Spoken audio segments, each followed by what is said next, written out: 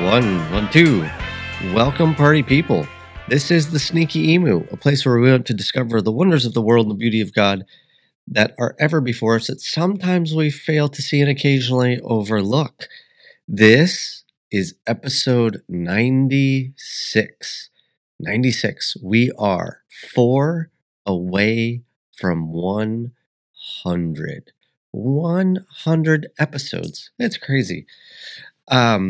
So episode number 96 that we are going to call the Steward of the Story.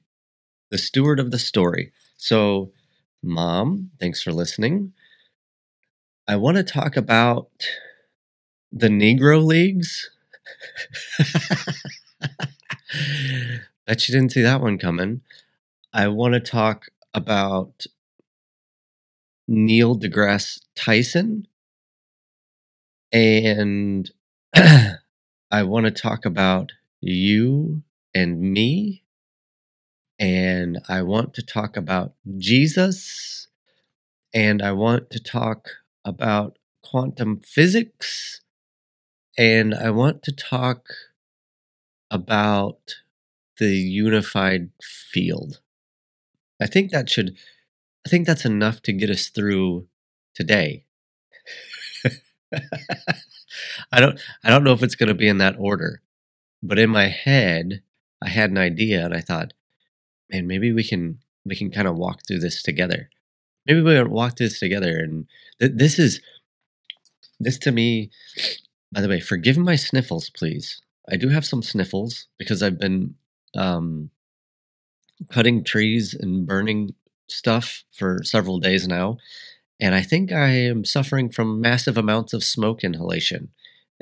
So I'm a bit congested and sniffly, and it might be allergy related. Anyways, this is one of those things that is like bigger. It's a bigger discussion than maybe I'm even prepared for, maybe that I can properly articulate. But it is.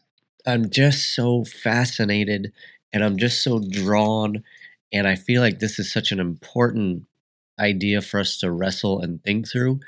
And there may be some good stuff in here that you go, wow, that's incredible. You may agree or disagree with some other stuff, but I feel like it's something that we need to talk about. So this conversation really starts with, did I say the title? Steward of the Story? Yeah, episode number 96, the Steward of the Story. Okay, this starts with, I was watching the Banana Land docu-series on ESPN Plus. We've talked a lot about the Savannah Bananas lately. I've read the book, I've been following their story, and then they put out a 5-part docu-series on ESPN Plus. It's really good, shows you how they kind of developed the team and kind of behind the scenes stuff. And then some of the games they play. And then at one point, they I think it was last year, they finally get to play like a team that's not themselves. So they end up getting the go-ahead from a team called the Kansas City Monarchs, who are, I believe, an independent baseball team. And it's a lot of like high-end players. It's former major leaguers, guys trying to make it back to the major leagues. They're a legitimate baseball team that takes baseball serious. And so they agreed to play the Savannah Bananas in banana ball, not just baseball, but banana ball, where there's different rules and all this kind of stuff, and it's a much faster game than the regular baseball. And it's really cool to see the two teams playing against each other. Well, why the Bananas are in Kansas City, I believe it was Kansas City, Missouri. They go to the Negro League Baseball Museum or something. And they're getting a tour of this place. And the guy that is the host, that's like the one responsible for giving the tour and then sharing stories, he was talking about, I think it was called, they were the Indianapolis Clowns. It was one of the Negro League teams back in the day. And these were guys that at the time weren't allowed to play in the majors, right? Because who was it? Jackie Robinson, who was the first one to like become the first black uh, man to play in the MLB. So there's a lot of really great players prior to him that were never given a shot. So they were, kind of limited if they wanted to play baseball to negro leagues. Well, the Indianapolis Clowns were one of these teams, and because they knew that they weren't ever going to be in the majors like professionally, they took their stage that was the negro leagues, and they basically they they embodied the fun spirit of baseball, much like the Savannah Bananas. So when the guy's talking about the Indianapolis Clowns, he's showing the guys that are doing like the trick pitches, and they're like, just being silly as they're walking up to the plate, or they're running the bases oddly or whatever. It was really, really interesting because it's like this really, really early precursor to what the Bananas are trying to do now. That they're kind of outside of the norm of Major League Baseball, and they're kind of creating their own show. But what I found interesting about the conversation as this guy was explaining all this is he referred to himself as the tour guide, as he said, I am, as the steward of the story, my goal is to make sure that their story lives on. I thought that's a really incredible phrase, the steward of the story, right? And so I was looking up, just to be a bit certain and to get a few ideas. How is a steward defined? Well, as a noun, a steward is a person who looks after the passengers on a ship, aircraft, or train and brings them meals, right? The head stewardess on a boat or whatever. As a noun, a steward is a person responsible for supplies of food to a college, club, or other institution. As a verb, a steward supervises arrangements or keeps order at some sort of large public event. Or as a verb, a steward is one who manages or looks after another's property. Right? So when he says, I am a steward of the story, I think it's that last one, that he manages or looks after this story that is not his, but he is the one that's taking care of it, that's properly communicating it, that's helping that story to live on. It's not necessarily his, but he is taking it as his own and taking ownership and responsibility of it. Now, when you look at the story of creation, and we've talked about this endlessly on this podcast because it's really important, at least I think, what you see in the story of creation is humanity is intended to be the steward of creation, right? We get that. All the things that God instructs the first humans, or the first human prototype, whatever you want to call them, is about taking responsibility of creation, right? It's God's creation, and they have been entrusted with the responsibility of it. So Adam and Eve, are the stewards of creation. And then I believe that has been passed on to us as well, that part of our role is to take care of this thing that we've been given, this gift that God has given to us that is creation. So, the steward of the story. When I was reading let's go to Neil deGrasse Tyson, right? One of the world's greatest. What is he? An astrophysicist? I don't even know what his actual title is. We could probably find that out by the time I finish talking. Neil deGrasse. Is that how you say it? Spell it. He is an American astrophysicist. Yeah. Right. He's the one that most people recognize when they're talking about the universe and things like wormholes and the time-space continuum and all that. But I'd seen a clip from him the other day on Instagram or something, and he was talking about basically how what makes us special, what makes humans special, is not our differences, but rather our similarities. So he says, that there are four primary ingredients that compose like humanity, that compose the human body. Four ingredients, four different types of atoms in the body that are like the primary things that make us up. He says there's hydrogen, there's oxygen, there's carbon, and there's nitrogen. Then he says the top four ingredients of the universe are hydrogen and oxygen and carbon and nitrogen. So he says when you understand that that you are not special, when you understand that you are not special because you don't have any, you don't contain any special ingredients, right? There's literally, from an ingredient perspective, nothing that separates you and me, or you and your neighbor, or you and your parents, your kids, your coworkers. There's nothing there's no special ingredients. So you in and of yourself are not special because there's no special ingredients.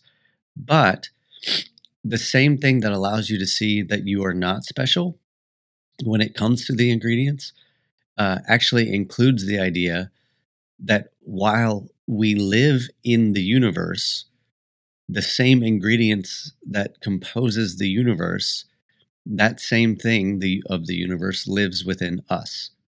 So he says, where you're not special because you're different. He says you're special because you're the same.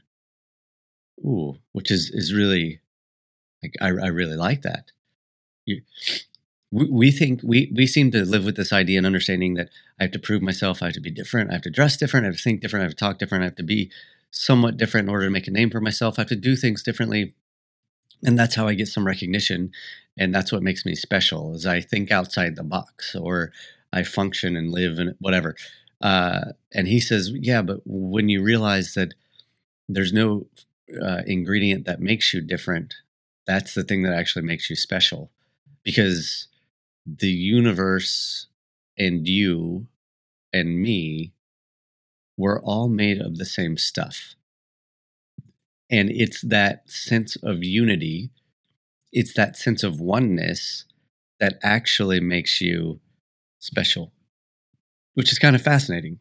It's kind of fascinating to me, which then really kind of takes me to this idea of like that book I was telling you about, the Jesus Christ quantum physicist, whatever. I think one of the things that I don't think I talked about it, but one of the things that I picked up that has kind of resonated with me from that book was this idea of what scientists call the unified field.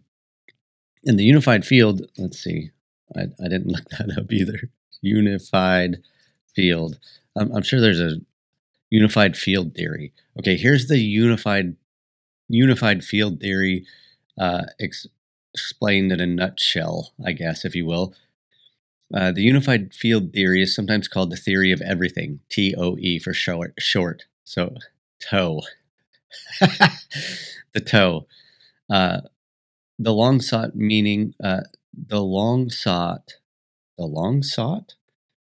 means of tying together all known phenomena to explain the nature and behavior of all matter and energy in existence. Let's see if we can get a. Here's the hyper certain definition of unified theory according to the all-knowing Wikipedia. In physics, the unified field theory is a type of field theory that allows all that is usually thought of as fundamental forces and elementary particles to be written in terms of a pair of physical and virtual fields. According to modern discoveries in physics, forces are not transmitted directly between interacting objects, but instead are described and interrupted by intermediary entities called fields. Classically, however, a duality of the fields is combined into a single physical field. For over a century, unified field theory has remained an open line of research, and the term was coined by Albert Einstein, who attempted to unify his general theory of relativity with electromagnetism. The theory of everything, and grand unified theory are closely related to the unified field theory, but differ by not requiring the basis of nature to be fields, and often by attempting to explain physical constants of nature. Early attempts based on this classical physics are described in the article blah blah blah blah blah. So basically, the idea is everything's connected. The idea is that there is this one universal field of energy that sits underneath everything, that everything is connected to and is birthed out of and dissolves back into. And it's this one giant thing that is all things, that there can be nothing else, that there's that everything is a part of this unified field of energy. So in the book, he kind of talks about this idea and how with this idea of the unified field theory, there is this singularity to all things. And of course, he's talking about from a Christian kind of theological perspective. He's saying in the book that this is, of course, what God is, who God is. God is this unified field. God is the energy that sits underneath everything. God is that which nothing can be separated out of. It's all this. It all sits in the same soup, if you will. But one thing that's really fascinating to me is that when we are all one and when we are all connected, and because we are all one and all connected, if there wasn't some sort of spatial separation amongst this unified field, amongst this general energy that is God, if there wasn't some sort of individuality amongst the unity, then we wouldn't be able to recognize the singularity. Are you still with me? So it's the spatial separation and the individuality of various things out of the unified field of singularity and oneness that we have to have in order to recognize and experience and recognize, did I say recognize? To experience the singularity. So in order to understand that I am a part of everything else and everything else is a part of me, in order to understand that I am the universe and the universe is me, I have to be able to separate and differentiate myself from the universe in order to understand that I am in fact part of the universe. Does that make sense? Does that make sense? That if I was unaware, if we are simply a part of the singularity, if we are part of the unified field, if we were a part of this single source of energy that is the divine, that is God, but we did not carry any individual characteristics, traits, or identities, we would not be able to understand that we are a part of the singularity. So the only way that we can identify the unified field, the singularity, is through our own individual, and through the expression of the universe through our own individuality. Yeah, I think that makes sense. So because you become you, and because I become I, because I become me, because they become them, it's only in that separation that we are able to and in that individuality that we are able to come to a place of understanding that we are in fact not separate but the same. This is the world we live in. This is a universe we live in, that these things are possible. How are we not dumbfounded and mesmerized and continually in a place of jaw-dropping awe at the world that we live in? Yeah. So there's a singularity, but there's this individuality, and we need the individuality to understand the singularity. Right. This also actually kind of goes back into this idea that we were talking about a couple weeks ago about dying to the self. Right? Isn't this the same thought and idea that I need the self? The self is good because the self helps me to individuate. It allows me to be my own thing. It allows me to to separate from the singularity. But then the whole point of the scripture, a lot of what Jesus talks about is dying to the self. And by dying to the self, it helps me to actually come back to the singularity. So the concept and idea of dying to the self is actually kind of perfectly in line with these ideas of the unified field and understanding that everything has this one source and we are all connected to it. And you are the universe in ecstatic motion. I think, who is that? Eckhart Tolle that says that. And the universe is in you, and you are special because you are actually the same. You are not special because you are different. It's the differences that allow you to understand the sameness, which allows you to understand the specialness. Oh man. This is like mind melting kind of stuff. This is like the kind of stuff that's a bit difficult to wrap your mind around. And even when you do, it's kind of like, okay, so what do you do with it? Okay, so now let's look at, hold on. Oh, excuse me. Let's look at a couple passages from the Bible. Most of them are from John, but a couple that are really interesting that kind of support this idea of the unified field and the singularity, especially if you're looking at it from the lens of like the divine and God and who is God and what is God like. And we've also talked about how often when we talk about God, we talk about God as if God were an object in the world, right? But God is not an object in the world. God is that which allows us to understand all other objects in the world, like light. We've talked about this, that light is not, that we can't see the light, but it's the light that allows us to see. This is all kind of falling into the same conversation. So in John 10, verse 30, Jesus says, I and the Father are one. Jesus says, I and the Father are one. So if God is this universal field of energy, then Jesus is the, the incarnation of that universal field of energy.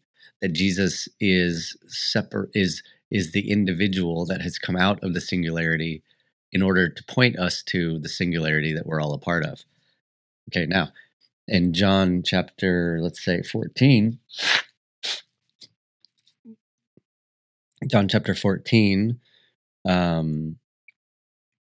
Jesus is talking, and he's talking about, he promises to send the Holy Spirit.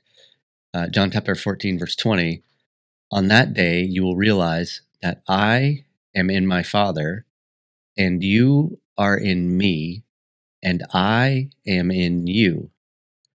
Okay, so Jesus in John 10 says, I and the Father are one. So Jesus equates himself with the singularity, that is the energy, that is God, that is the divine, that is everything that currently exists. So he is the incarnation of that energy. He becomes the individuation of that singularity. But then he takes it the next step, and he says, don't you realize that I am in the Father? Okay, we've made that connection.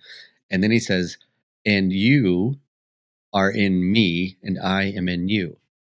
So the singularity of God that is individuated in Christ, in Jesus, is also in you, and you are in him. Which also sounds a bit like what Neil deGrasse Tyson said, that the four ingredients in the human body are the same four ingredients that's in the universe. And so the universe is you, and you are the universe. And it's the sameness that actually is what makes us special. Doesn't this sound a bit like the same thing? It's like this astrophysicist in the 21st century is actually speaking the same language as the disciples, as Jesus, who is trying to get us to understand the origin from which he has come, the singularity from which he has come. Okay, and then in John 17, Jesus is praying for all believers. John 17:20, my prayer is not for them alone. I pray also for those who believe in me through their message, that all of them may be one, Father, just as you are in me and I am in you. May they also be in us, so that the world may believe that you have sent me. I've given them the glory that you gave me, that they may be one as we are one, I in them and you in me, so that they may be brought to complete unity. Right? Do you see this? Like, how crazy this whole thing is? Like, this whole thing, it's all runs parallel, and it's all like the same. It's all the same idea, just with parallel ways of describing what it is. That God is not the object that is in the world. That we can't describe what God is. That God is not like this cup that's sitting next to me, where I can tell you how tall or how wide or how much liquid it can hold or what color it is. Like, the divine is beyond our understanding. The divine, what's it say in where it says there's one God who is over all, through all, and in all, right? Like, there is nowhere that God isn't. God is a part of all things. So God is this, in theory, right? This unified field of energy, again, that then is individuated through Christ. Christ is the universe incarnate, and then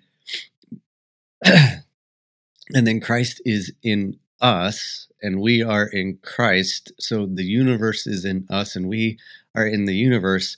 And then the push of Christ for all believers is that they may come together the way that the Father and the Son have come together, that we collectively may be one.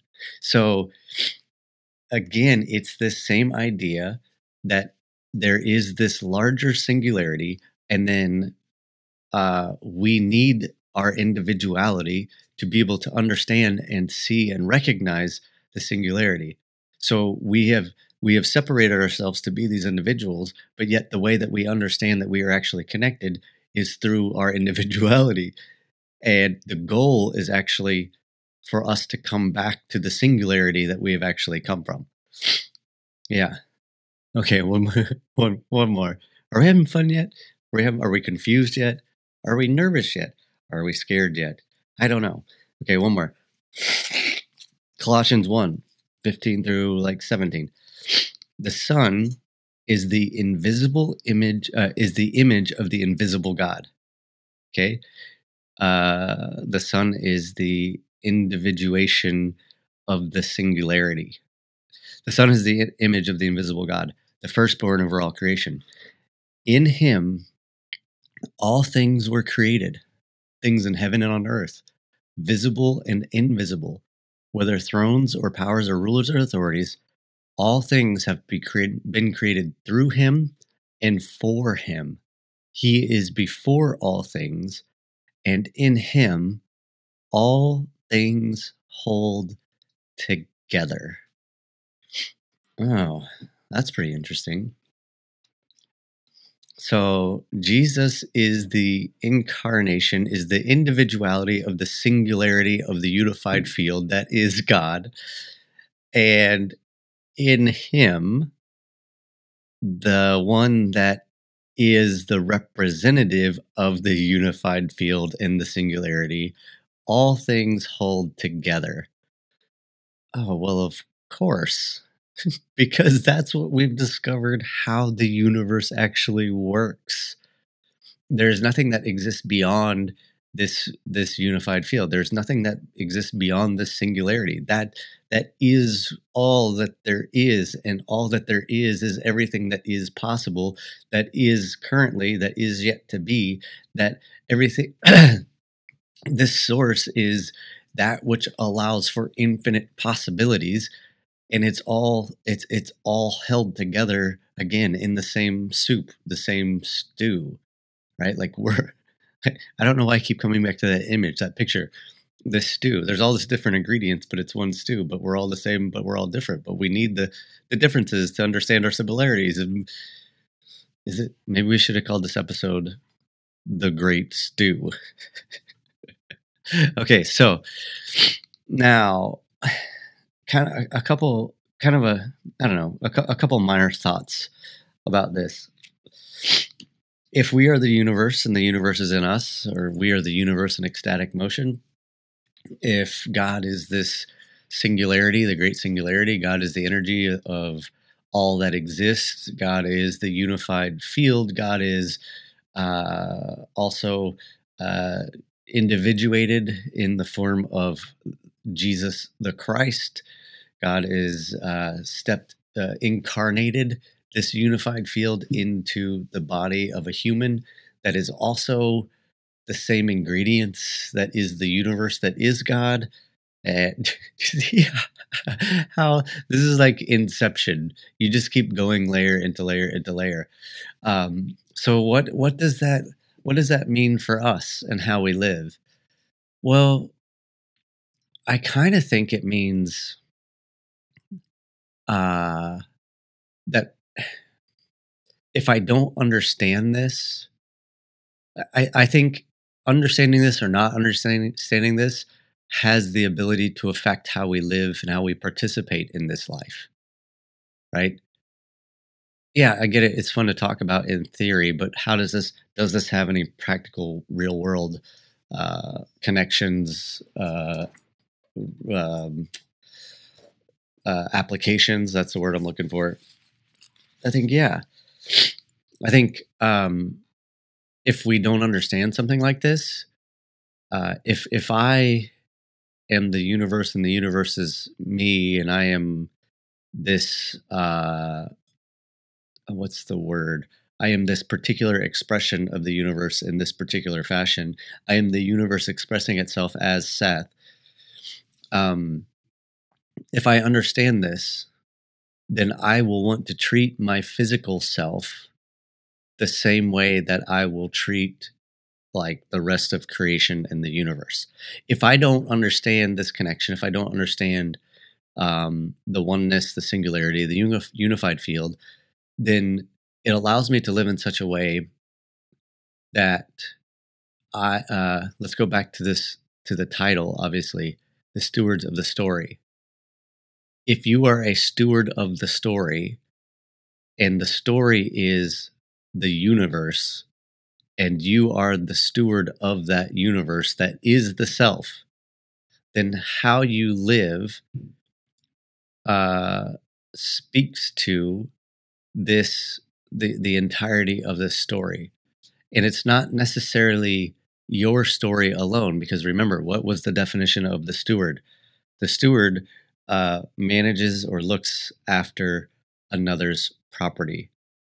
So I've been gifted, I've been granted this expression of the universe that is not mine. It is the property of another. This is this uh, whole thing that is God, that belongs to God, that God has birthed everything out of. I am the steward of this expression of the universe, right? So I want to make sure that the way that I live aligns with the much larger story. It's not necessarily my story, but how I live it allows for others to hopefully hear and understand and connect with the larger story of the universe. The same way that the guy was explaining about the Indianapolis Clowns in the Negro Leagues. He was the one who was participating with that and sharing that with others so that then they could hear and participate in that story as well. So if I, when it comes to my physical being, if I don't understand this connection, what I've noticed is people who don't understand their connection to creation and the larger picture of the universe and the larger connection that we have to each other becomes very easy to treat my physical self and others' physical self with a lack of respect. If I treat my body, if I eat Twinkies all the time and I drink soda all the time, and I just am putting garbage into my physical body, what makes me think that I will have any care or concern for the rest of creation? If I'm not willing to take care of the universe within, why would I be willing to take care of the universe outside of the self? Right? You see the same thing. What you've heard the phrase like "as above, so below," from as within, so without, whatever. Yeah, it's all connected. It's all connected, and how we live is all connected. And if I refuse to see the oneness in you, or you refuse to see the oneness in me, if I refuse to see that we are special because we are the same, because we are all the universe in ecstatic motion, because we are all the universe expressing itself in its various forms, and that's the thing that we need in order to understand that we all are in fact connected, then I have not been a good steward of the story, have I? Because the story of the universe that I've been entrusted with is that we all come from the same source. We all come from the divine. Everything that is a part of this singularity that is God, that is this unified field. And so how I live my life speaks to whether or not I'm going to be a good steward of that story. Maybe that's why Jesus says things like love your neighbor as yourself, because they are in fact you and you are in fact them. And so as I do that, as I carry that thing out, this thing that we may have heard growing up our whole lives, if you've been in church especially, love your neighbor as yourself, love your neighbor as yourself. Maybe that's beyond just like a good Christian-y thing to do. Maybe that's the exact picture of what it means to be a steward of the story. That there is this deeper connection with each other because we are all the universe being expressed in different forms. And as I learn to see that, and as I learn to love that and understand our unity and our singularity, it allows me to actually experience God in a deeper way.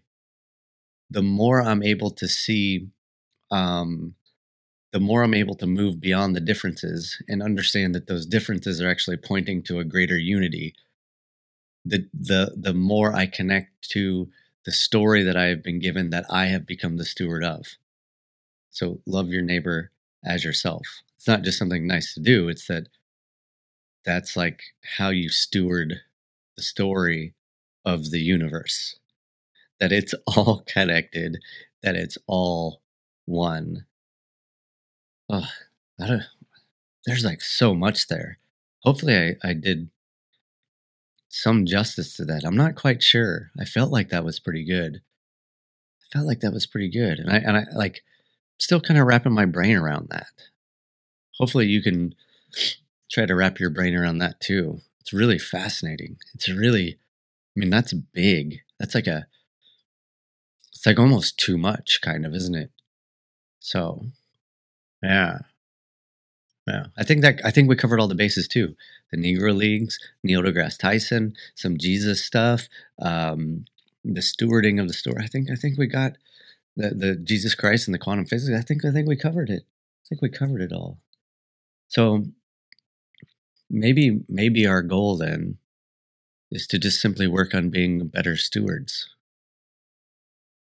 which then would mean actually for us to start to recognize the oneness in each other, would maybe mean that how we live and how we treat things like the environment is essentially how we treat the environment is how we're treating ourselves, because we are all one, which actually then might be a representation of how we think of and treat the divine. Yeah, the God that is underneath and is holding all things together. That is the unified field. That is the singularity. That is the one source of all things. How I live this life and interact and how much I'm able to connect with the oneness of all things might actually be a representative of how well I know and understand and love God. Yeah. Okay, so let's call that a day. I think that's more than enough for us to wrestle with for about 10 more years. All right, guys, this has been the Sneaky Emu, episode number 96, Stewards of the Story. Stewards of the Story. Mom, thanks for listening. I'm sending you guys all the love in your general direction. God bless, and we'll talk to you later. We're here to unlearn teachings of the church and the state. We're here to drink beer. We're here to kill war.